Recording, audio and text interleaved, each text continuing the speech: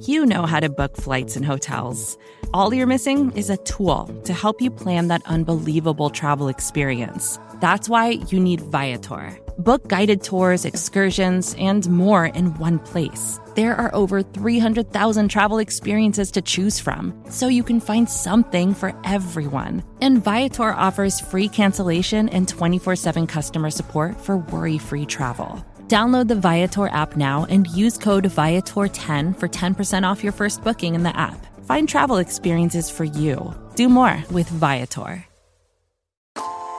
In 2022, Team Milk came together by sponsoring female marathon runners for the marathon in New York City. Today, they're more than 20,000 strong. In 2024, Team Milk is making an even bigger commitment to female runners and launching the only women's marathon in the U.S. designed for and by women. The inaugural Every Woman's Marathon will take place in Savannah, Georgia on November 16th, 2024. You can learn more and register for the marathon at everywomansmarathon.com. Hey, it's Max. Before we get started, I have a podcast, a new one that I'd like to recommend to you. It's called Going Through It, and it's a special one because it is made by our friends at MailChimp. MailChimp has been supporting independent podcasts like Longform for years. I very truly believe that podcasting would not be what it is today without MailChimp, and now they got a podcast of their very own. It's called Going Through It, and it's hosted by Ann Friedman, who has appeared on Longform. She's also the co-host of Call Your Girlfriend, as well as all kinds of other amazing things. And on the show, which was released this week, all 14 episodes are out right now. Ann talks to all these incredible people about moments in their lives, particularly their professional lives, where they came really close to quitting, like right up to the edge, and then didn't. It features all kinds of fascinating people, including a couple folks who have been on Longform, Samin Nosrat, Rebecca Traister, Hillary Clinton, all kinds of interesting people, but go listen to it. I'm a little biased because I worked on it a little bit, but I believe it to be worth your time. The show's called Going Through It. You can find it wherever you are listening to this podcast, which starts right now.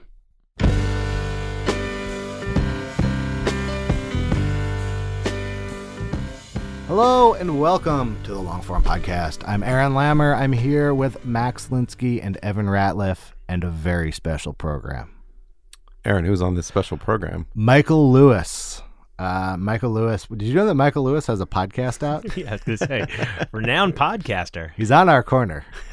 So yeah, he has this podcast out. It's called Against the Rules. It's about fairness and the referees, both literal referees and the other forms of refereeing and fairness in America and the world. Really interesting. Both really different and very similar to a lot of the other things he's done. Very fearless about just going off into some new format and pretty open-minded about it, I would say. Did you ask him about reading ads? I didn't actually, because the publicist sent me the versions that it didn't have the ads, and then I heard him reading the ads, and I was like, "Whoa!" Yeah, it was a strange experience to hear Michael Lewis talk about offer codes. Yeah. And every time he said "for free," he'd go like "for free." Yeah. No, he was slinging it. He did not shy away from selling, and he actually has done I didn't realize he in between books has written a bunch of screenplays. He's not afraid to go into the unknown with his work. So Aaron, if you were someone, which you are, who's not shy about selling things, how would you do that? Well, I predict that after Michael Lewis's next book, he'll probably do an email newsletter, like the way things are going, and he'll probably do it with MailChimp because he's not afraid to sell. And they're a place that you can go and sell. They got these landing pages, e-commerce-y kinds of solution. I don't even know what all these words mean, but you can use them all directly integrated with MailChimp. So thanks to MailChimp. And now here's Aaron with Michael Lewis.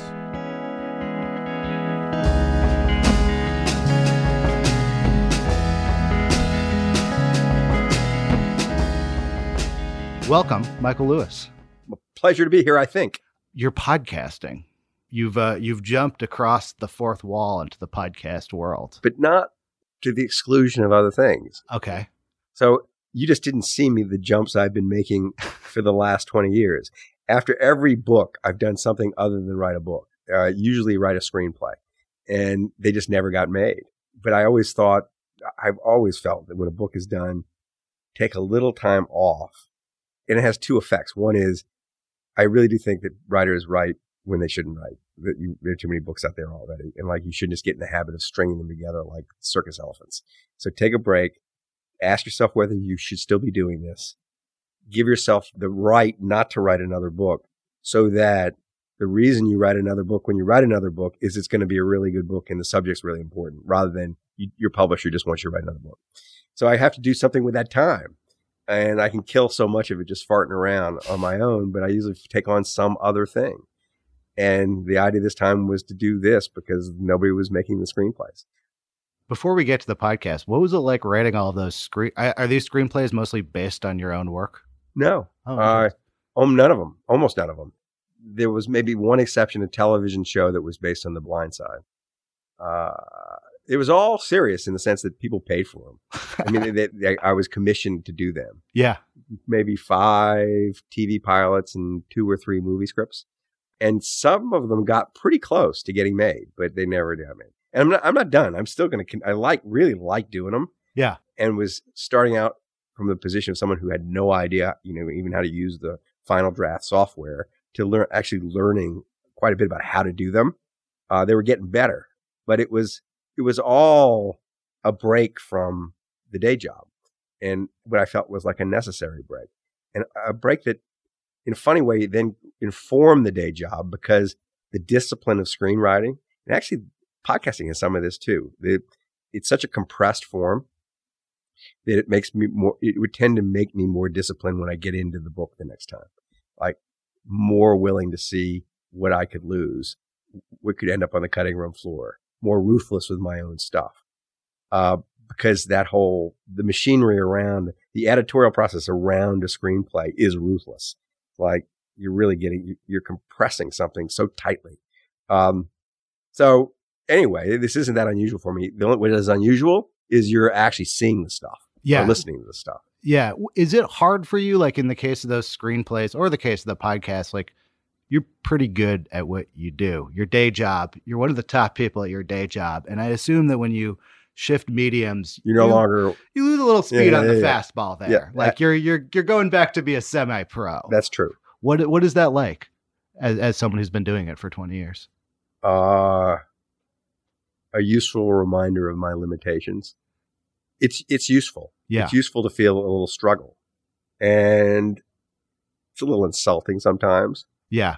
Because when someone says you've lost your fastball, I think the podcast is a full speed pitch. But it isn't so much that someone says you lost your fastball. It's that they're assuming that even before you start, there's going to be something wrong with what you produce. And the assumption with the books is usually the opposite. Mm. So it's a little different, but it's all, I just try to avoid being in a rut. And I try to create circumstances in my life that encourage each project to feel like it's like me starting all over again.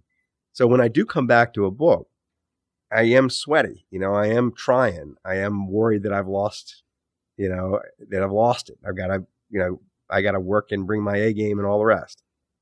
So I'm not coasting. And it's useful. It's uncomfortable. It would be nice if the work I did that was not book writing or magazine writing moved as seamlessly through the culture as that stuff did. It doesn't. That's all right. I think that there's real benefit in failure. Not too much of it. Like constant failure is not a good thing. Yeah. But there's real benefit in being reminded that you got to try. So these palate cleansers between books have been great for that reason. But the podcast has been different because it was clearly going to happen, from the moment I started it. Eventually something was going to be put out there, unlike the screenplays. You never knew.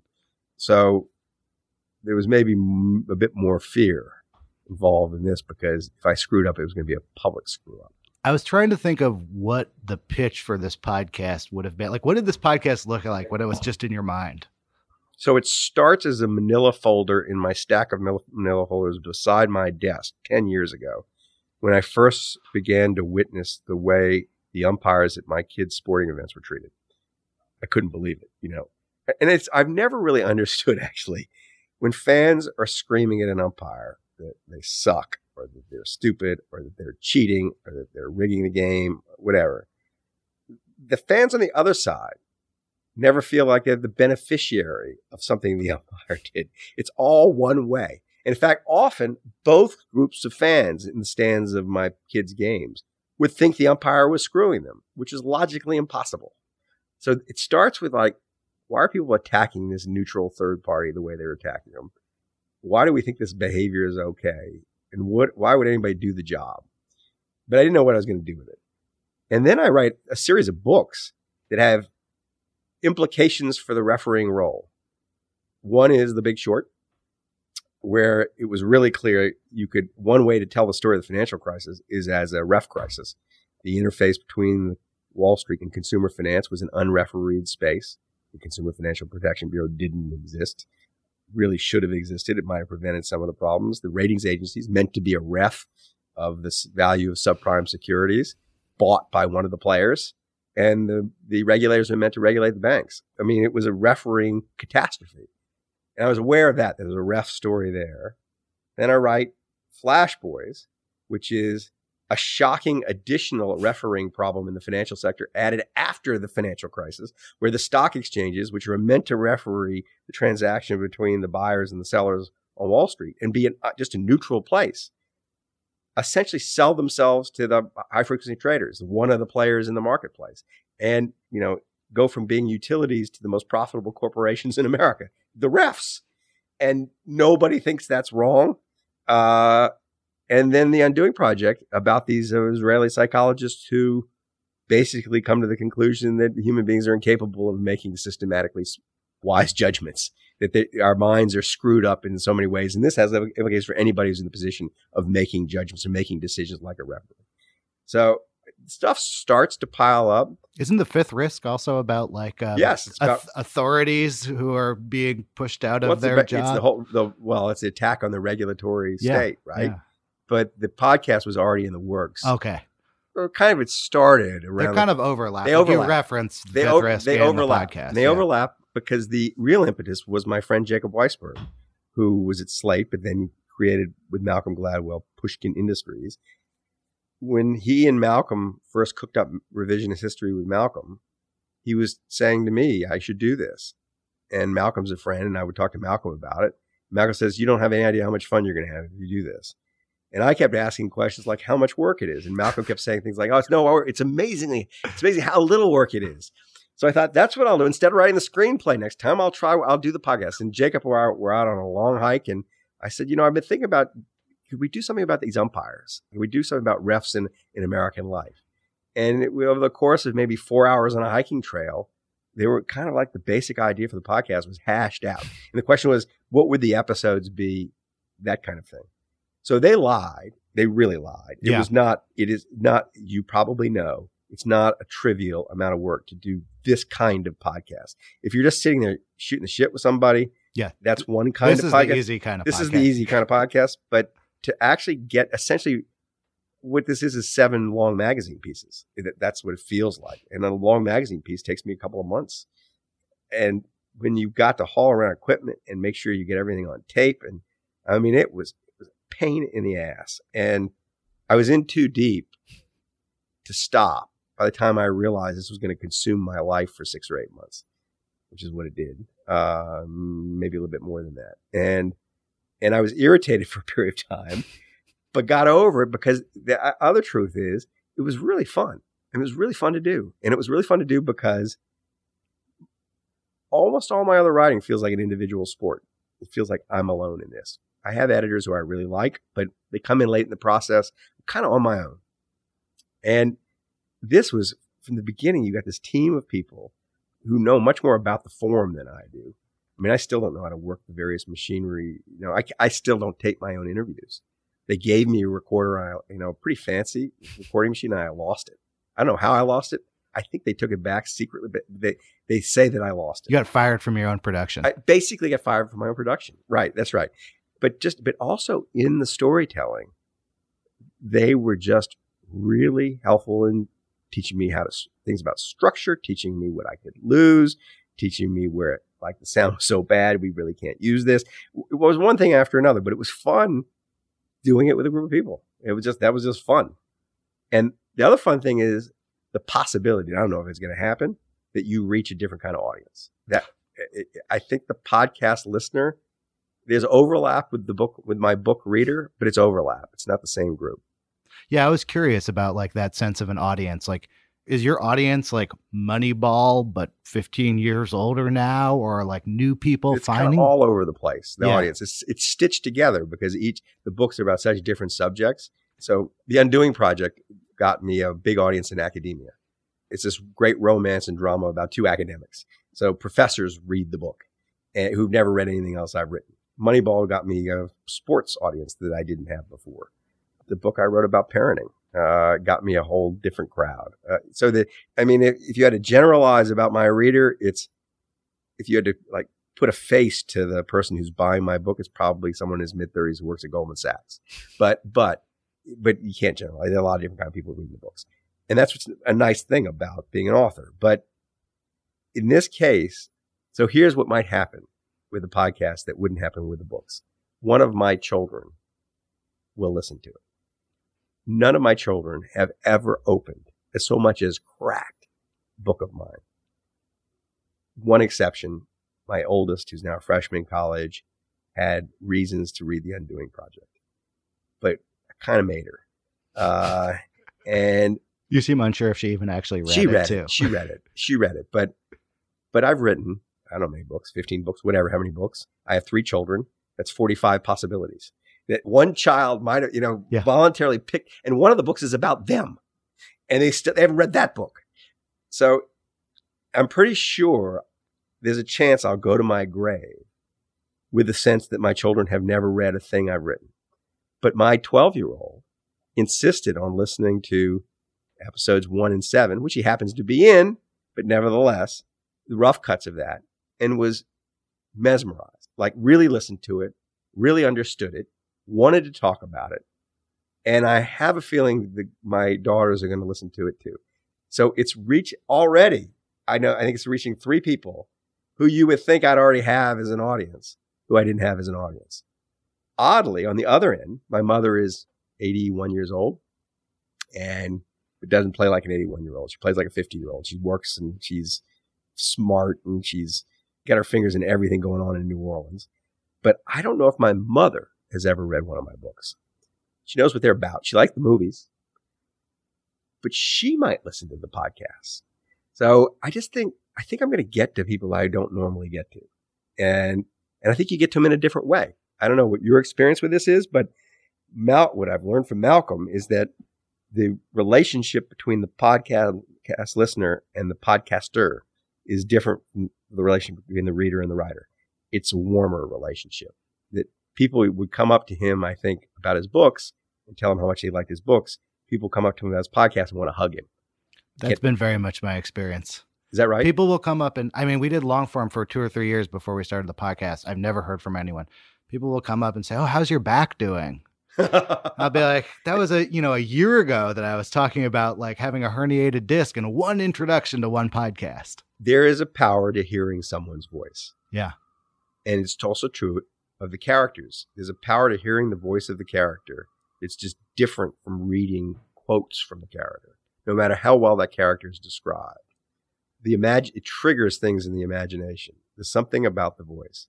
You hear integrity, you hear slipperiness, you hear nervousness, you hear a lot, you pick up a lot listening to just the voice. And people have this feeling, I think they feel they know you.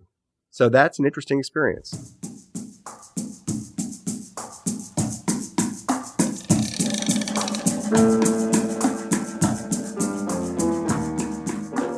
Hey, it's Max. I'm going to put things on hold for just a second and let you know that our show today is supported by Green Chef.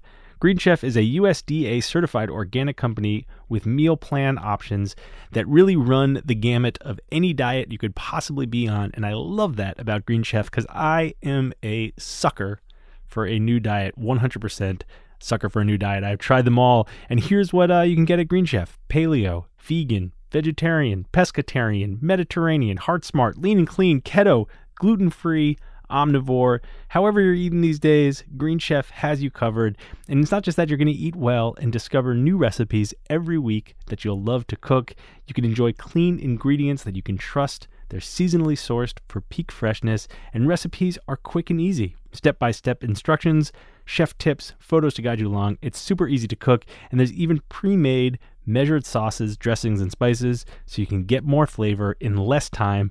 I am feeling quite full as I read this because I had a fabulous dinner last night, thanks to Green Chef. I had the Vietnamese spiced meatballs, little pickled carrots in there, little radish, cabbage, shiitakes. It was delicious, and paleo, which is my current fad diet. Anyway, go check it out.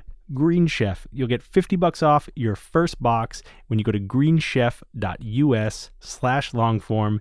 That's greenchef.us/longform for $50 off your first box from Green Chef. Get some great food. Indulge your diet of the month. They got you covered. Let's get back to Aaron and Michael Lewis.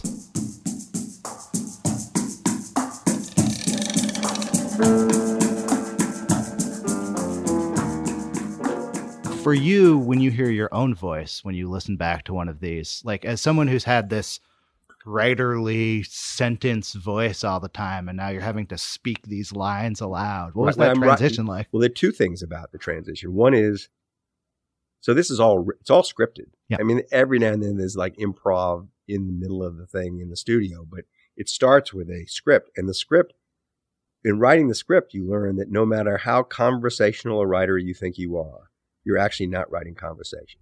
If I were to go in and read from one of my books, it sounds like someone reading a book, even though I'm a pretty conversational writer. Writing a script for a podcast, you need to sound the way you sound when you speak. And turning that into prose on the page is a different thing. It didn't take long, but took a little bit. When I listened to it, I've heard my voice enough on tape. I mean, of course, everybody, when they hear their voice on tape, thinks it's not them. My son, when he heard his voice, said, "I don't sound like that." He said, "What he says, I don't sound like that anymore." But he sounds exactly like that. So it's an alien experience, and I never particularly liked it. I never liked like sitting around listening to myself. In listening to the podcast, I had to listen to myself so much that I stopped. It no longer became personal. I'm listening for, is that working? Is that not? It's a funny thing when you are reading, or when it actually feels like performing. When you're performing the podcast, you quickly learn that any given sentence can be performed about 20 different ways. We gave an actor for part of the podcast. We didn't end up using this. We ended up using someone else doing it. We gave an actor a passage from the Old Testament, the Judgment of Solomon passage, and asked him to do different versions of, what was a paragraph of text.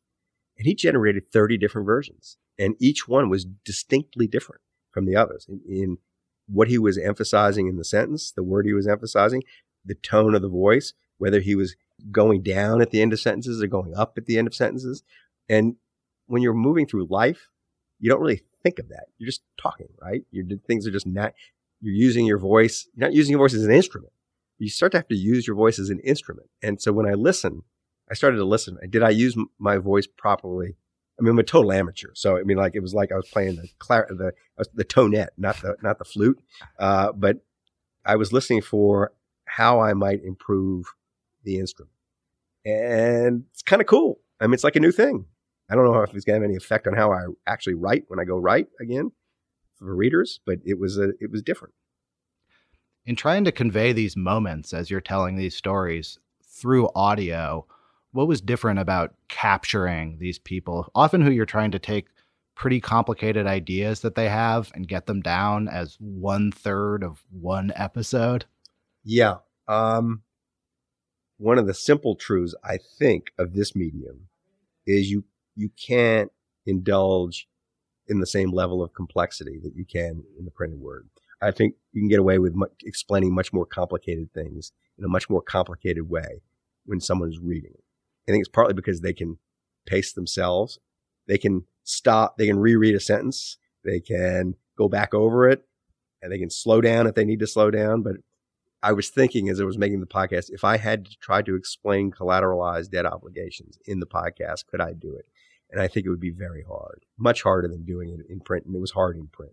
Yeah. So taking really complicated stuff is probably not the strength of the podcast.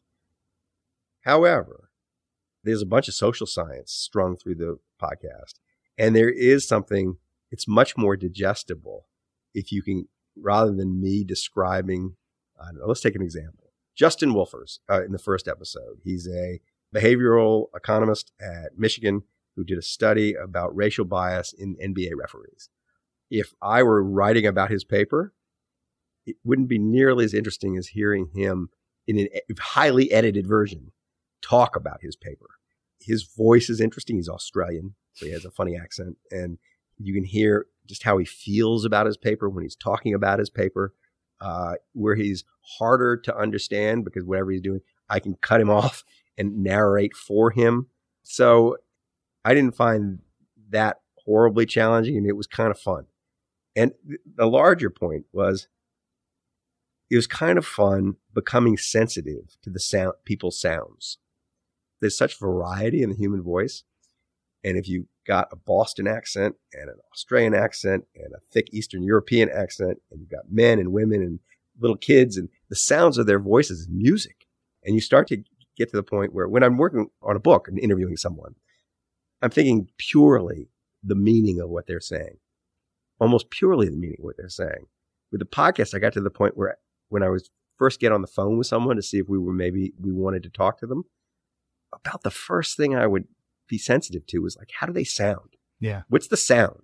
Never mind the sense. And then you get to the sense. And there were people who I just did not talk to because the sound sucked all the energy out of the room, which is odd.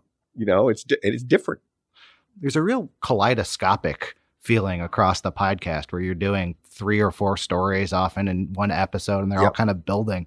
Like, I guess I'm just curious, like, how you build that, 7 episodes, 3 or 4 stories. We're talking about 20 or 30 different strands that are being woven through this story. I'm glad you noticed. Do you like dip into the manila folders? You're like, all right, I'm going to like take some of these out and see if any of these fit the ref theme. No, it was more, I had a long list of things I knew I wanted to get across in the course of 7 episodes. And there were some things that I didn't get across, but the question was, what's the best way to cram all this stuff I want to get across into these 7 episodes without repeating myself? And it was sort of like, how many different things can I do in the course of an episode without completely losing the listener? So I had the feeling of stuffing the thing. Yeah. It felt that way. You didn't do the easiest version of the show by any stretch. No. No, that's true. And I was playing with a form that I didn't, I've done some long form radio. I've done some things for This American Life over the years. So it wasn't completely alien to me, but I was never in a position of being able to play with the form. If I was doing something with Ira Glass, I was going to do it the way Ira Glass kind of did it. Yeah. And which is a great way. Yeah. But I didn't have the liberty to say, well, I'm going to try to reinvent this form or think about how you could play. But one of the things that seemed to me, and we will see if people will follow, it seemed to me you can do with the form in a way that you can't do quite as well in print, though I do in print. It's my tendency, is digress, is break away, tell the listener in so many ways, what you just heard is going to be relevant, trust me. We'll come back to it. And trust that they'll hang around as long as you're not boring them before you get back to it. So I assumed that I could get away with that. And I tried to see how much of that I could get away with. And it was a source of not friction, but conversation between me and the producers and editor. It was like, let's see if this works kind of thing.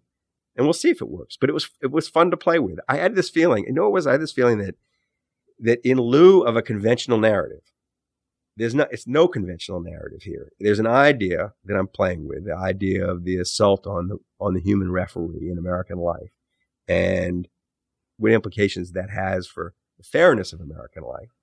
But it's an idea. It's not a narrative. It's not a character. It's not a story. And around that idea, there are essentially 7 essays that, if they were in print, would feel like a collection of essays. Mm-hmm. But the feeling I had was that the power of the voice, I mean, it doesn't matter whose voice, in case it was my voice, but if one person pulling you through the whole thing was a substitute for a genuine narrative. Not a perfect substitute, but a substitute in a way that the voice on the printed page was not. And that people would feel that the same pull they would feel when they're being pulled through the story by a story. Now, if we do this again, and I don't know if I'm going to do it again, there's a part of me that thinks it'd be fun to see what would happen if you just took just a story, like a book-length story, and try to do it this way. But I thought the nature of this material was it seemed inherently episodic and fragmented. And so it seemed really well suited to the form, because I think the form enables you to glue together a lot of stuff that would be hard to glue together in print. It's interesting that you called it 7 essays. To me, it kind of reads as 1 essay in 7 parts. Right. And it's unusual on podcasts. Usually you would kind of make those, like if this was This American Life, 7 This American Life episodes, they'd be self-contained. But in the case of this story, like that story you tell in the first episode about the Warriors and the way that stars yell at refs and journeymen don't yell at refs, that's central to every single episode. It is. It's the prologue to the master essay. Was it difficult, like taking notes on episode 6 where you're like, I was already in episode 1? So in episode 6, we say they were talking about judges and the predicament that judges in the American judicial system find themselves in, that you could map a lot of what's happening to them onto the situation of basketball referees. There's a similar sort of story. So I think what you're asking is, were they, even though there's 7 different episodes about the same essay, about the same point, was it plotted in any way? Exactly. It was totally plotted. So I thought that starting with the basketball ref set up everything else. And it set it up in this way. The important thing was this, that, all right, you can show that people are more upset about the referee than they've ever been. You show that, the refs need more bodyguards when they're going back and forth from the hotel. They are receiving end of abuse in the arenas, the new ways. The stars are treating them worse than they've ever treated them before. They have this sense of being under assault. You can also show or argue kind of persuasively that there's no way they're anything but better than they used to be. So that completely undermines the argument that the reason they're under assault is that they're worse. Now, if they're just getting worse, maybe that would explain everything, right? So you disconnect the assault from their performance. So it's clearly not their problem. It's our problem. Something is going on in the culture that's separate from what they're actually, how they're doing their jobs. And that's what this whole story is about. And the sports example is so clean. If I'd open with judges, even if I could somehow show that judges, which I think they probably are better trained, better suited to their jobs, more aware of their biases, more aware of their racial bias, their gender bias. They're more aware that of all the studies that have been done showing all the crazy things judges do, if they're not aware they do them, like sentencing more harshly before lunch than after lunch, all that stuff. I think that the audience mind would have rebelled and said, yeah, but we know judges, we know that there are 1 million black men in jail. Right. And we know it's not fair because the situation isn't fair. But an NBA basketball game, there are these rules that are pretty clear and it's fair. I mean, the rules are, everybody agrees on the rules. So it's a cleaner sort of example, easier to get the simple idea across, which can then lead you. Then all of a sudden people are prepared to think about the judges in a different way. So it was plotted. It started with a list of 15 or 20 possible refs to explore, like college admissions officers was on the short list in the. Oh, I mean, wow. it would have, which would have been good and bad because we would have missed this whole. It would have been too late I was for going to that say, story. I thought that the arc of the universe had bent your way, because right as this is about to come out, all of the Warriors have been like, you have that crazy blow up night where Draymond tweets out the name of the ref equals Tim Donaghy. Right, which is the ref who was caught gambling on games. Maybe the most vicious assault on a ref in recent memory. In a way. Yes. Last night. Yeah. Last night, Chris Paul went after one of the refs in the Rockets game, and he started to imitate his body language just to mock him on the court. The ref didn't know what to do. I mean, but I do find it astonishing that the culture has lost that little thing in the head that people used to have, that if someone's attacking the ref, there's something wrong with them, that it's not okay. It's not a good sign. Coaches used to say, and they probably still say it behind closed doors, if you're worried about the referees, you've lost before you got out on the court. You know, they will make mistakes, but that's not why you win or lose. And if you're looking for other people to blame, not yourself, you're not going to do the things that are required to be as good as you can be at what you're playing. All that, I remember that's what high school coaches used to say.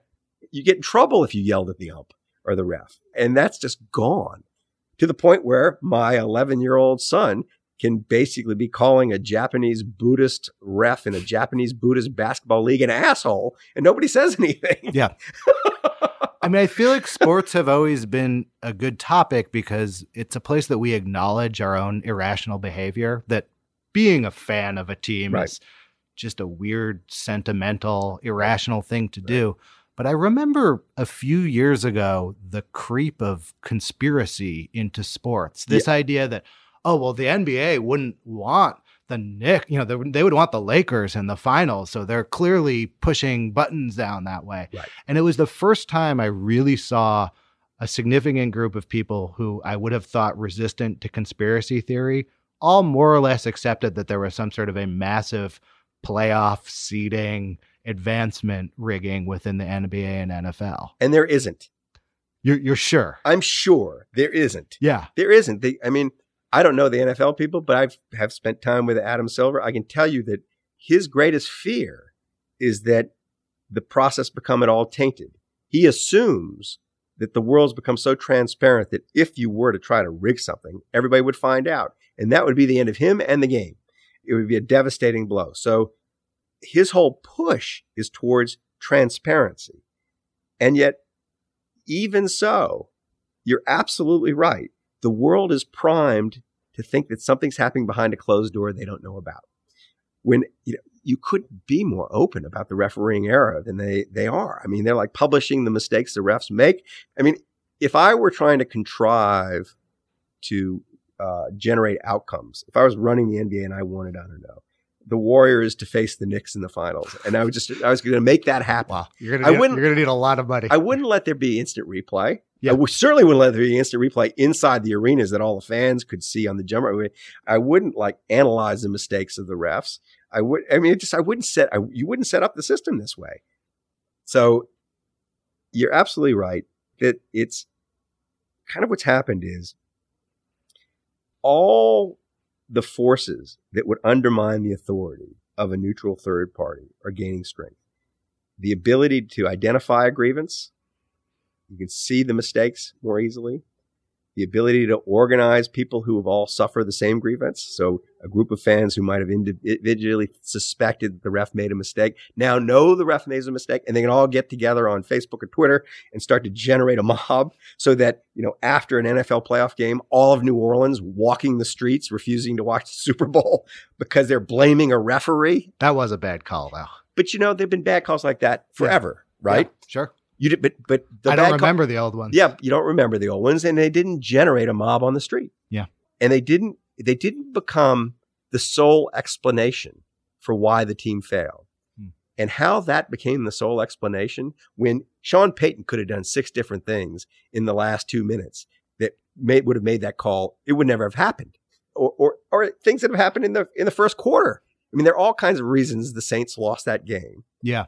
But that became the reason, and the ref was to blame. Now, why is that? It's very convenient for all involved to have someone else to blame. The player is no longer taking the blame. The coach is no longer taking the blame. He's a useful fall guy. Essentially, the referee is the guy that has no defense. He's the guy that there's no mechanism for defending him. And the mechanisms for attacking him are ever more sophisticated. So I think that's kind of the problem. And it's the problem not just with sports referees, but it's a problem with judges. It's the problem with almost anybody who's put in that kind of neutral third party in between two people in a dispute. The thing that occurs to me is there a way that the media and journalism has created this situation in a way? Like, most people aren't writing a profile of the referee, they're writing a profile of the superstar player. Like, the whole way that we sort of cover people, we cover the unique individual standout stars of the world, and we don't ever cover the people who are regulating, punishing, or in any way controlling their lives. I wonder if you could talk about, like, generally, if you were in your position getting assigned stories, you would be writing about Kevin Durant and Draymond, not writing about the ref that they were yelling at. Right.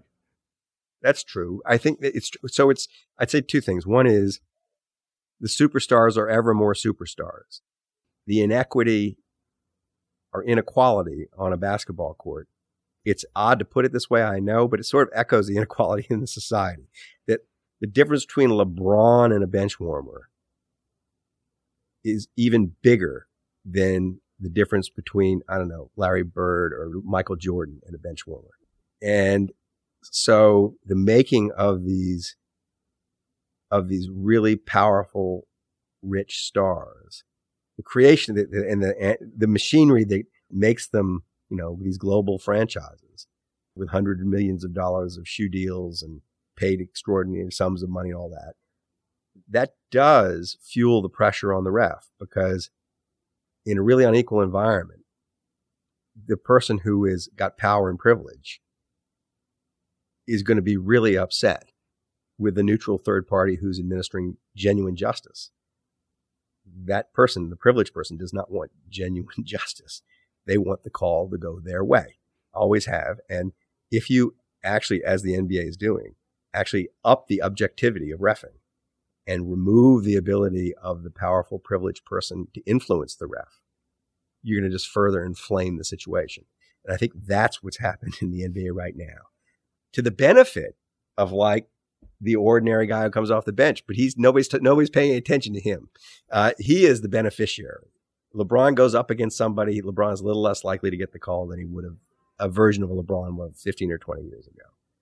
So in that way, I think that maybe the media sort of contributes, because it's just a public fixation, the power that the winners of the games have. But I think there's another thing that's like the backdrop to the whole 7 episodes. And this is like a broad generalization that I'm willing to be argued out of, but I do think it's kind of true. I think we think less and less of human beings. That, you know, the upmarket version of cynicism towards human judgment is the Kahneman and Tversky-like stuff. But the social sciences shows that even the smartest judge is as systematically stupid about things as the dumbest guy in the street, that our brains are wired to make mistakes. And our brains are wired for all kinds of bias that we're not aware of. And people kind of know that now, even if they haven't read Kahneman and Tversky, even if they aren't social scientists. And the crude version of this is that everybody's prejudiced or bigoted, and it's impossible not to be racist, for example. And that bleeds into feelings towards neutral third parties who are meant to administer unbiased judgments, because nobody believes they can be unbiased anymore. So people are looking for people's biases, people's mistakes in pretty cynical ways. So I think that it's harder to maintain moral authority, harder to maintain that neutral authority that is required for a referee to do his job. And I think you see it over and over and over again. And that, you know, to me, one of the funny insights that fell out of the whole podcast, the whole show, was when I realized there are these exceptions, that there are these refs who, they're doing quite well. You know, there's some refs who are actually getting kind of rich doing their jobs. Stock exchanges, credit rating agencies, CEO pay consultants. In every case, those were refs that had sold out to one side. They were the genuinely not fair refs. In the genuinely rigged system, That's the one place where the refs were happy, which is troubling, right? It's troubling. And it was almost like a little bit of a lab science experiment. When I said that, look, isn't it odd that the credit ratings agencies after the financial crisis, they're bought by the Wall Street banks. They're paid by the Wall Street banks to rate the securities that everybody buys. Of course, they're not going to be an unbiased referee. Isn't it amazing that they've managed to survive in this age of hostility to referees, that there's been no reform of them since the financial crisis? You kind of realize that the reason there's been no reform was because they were paid for by one side, and that side wants them to stay paid. They have a source of support that a genuinely neutral referee doesn't have. We then asked, all right, where is there something really unfair in American life? And is there a referee around that situation who's really happy to be there? And this is where we found CEO pay consultants. Like, one thing that's obviously grotesque about what's happened in the American economy is the people who run big corporations have gone from being paid 20 times what the average worker in their corporation is paid to being paid 400 times without any clear improvement in their performance. And in many cases, the opposite. And it turns out there's a ref in that situation that didn't exist back when they were paid only 20 times. And these are these CEO pay consultants. So it was sort of like we had a theory of the case and then went and found the case. And we had our material, but I bet you could find other cases like that referees being brought in to make things seem fair that are grotesquely unfair. And they're brought in precisely because they're grotesquely unfair. I'm going to try to sum up your whole career of topics here in one fell swoop, which is you're interested in the idea that whenever a system is created, someone's going to try to game that system, either legally in the case of Moneyball or illegally in various financial reporting.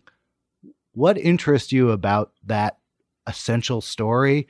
And is 20 years in, is your understanding evolving? Are you finding new things? How do you find new territory under that same umbrella? I think your theory fails because I can think of a bunch of books that I can't. Yeah. The Blind Side. You've written a lot of books. It's Home hard Game to and fit The them all. Blind Side. Yeah. There are a bunch of books that don't quite fit that description. There's one thread of your work that goes If I was, that way. it's funny. For a while, I thought because it would be nice if there was a single thread that organized my work, and I don't think there probably is, but I thought the closest thing to it was my interest in markets and the way value, the way things got valued.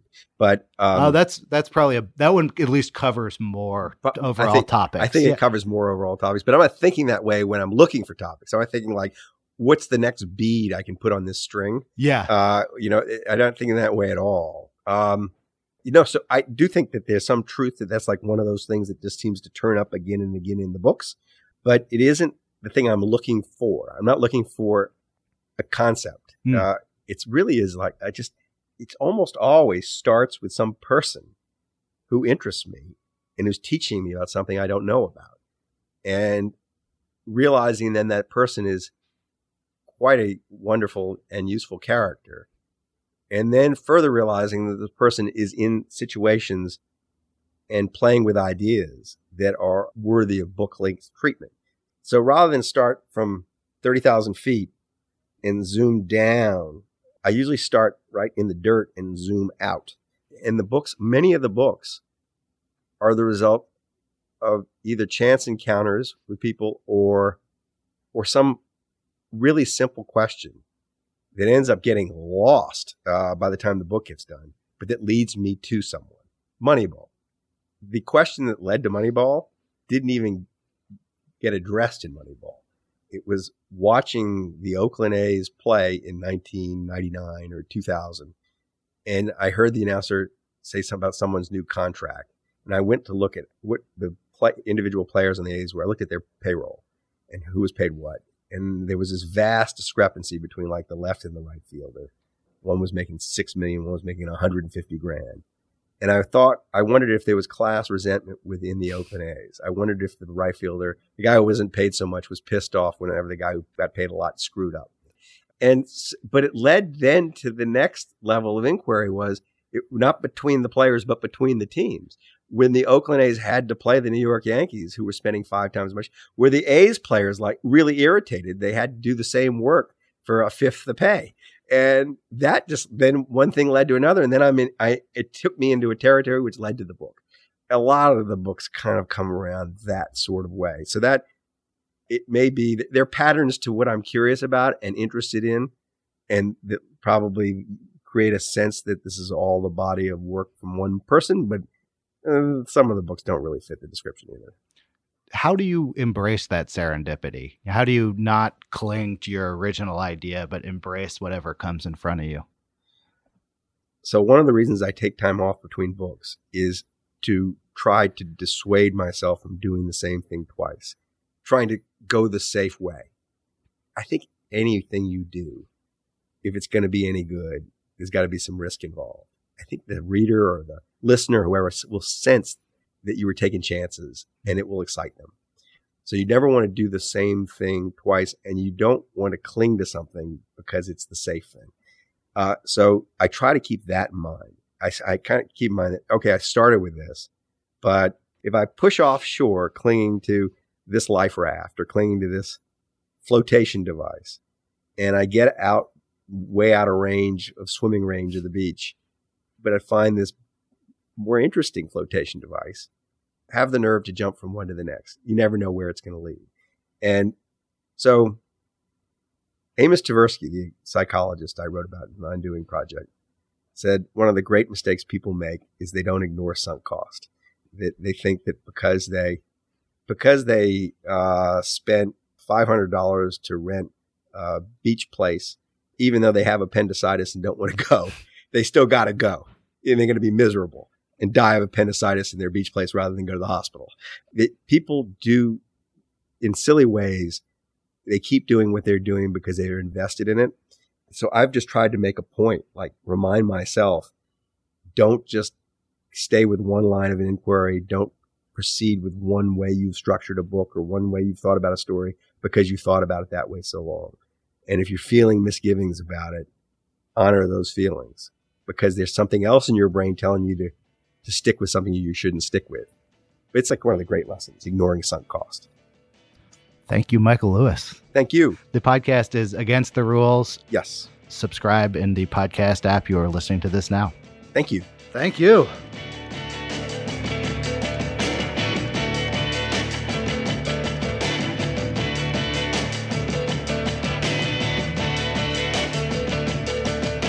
That was the Longform Podcast. Thanks so much for listening.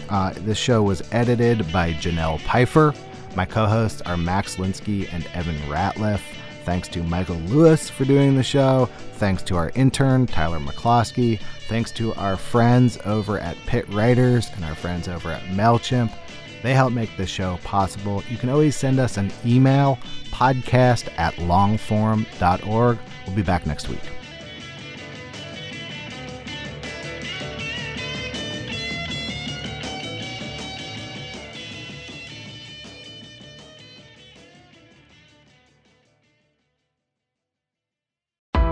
Why do you run? Why does anyone? I always thought that runners loved running, and that's not the case. Most runners hate running, but they choose to do it. In the new docuseries Running Sucks, brought to you by Teen Milk, Abby Ayers learns why women runners everywhere are driven to go the distance. It really is about taking my power back and proving myself wrong. Teen Milk is about fueling women's performance and helping them along their marathon journeys. You can sign up now for the inaugural Every Woman's Marathon taking place in Savannah, Georgia on November 16th, 2024. Learn more and register at everywomansmarathon.com. More to-dos, less time, and an infinite number of tools to keep track of. Sometimes doing business has never felt harder, but you don't need a miracle to hit your goals. You can just use HubSpot because their all-in-one customer platform can make growing your business infinitely easier. Imagine this: high-quality leads, fast closing deals, wildly happy customers, and more benchmark-breaking quarters. It's not a miracle, it's HubSpot. Visit HubSpot.com to get started today.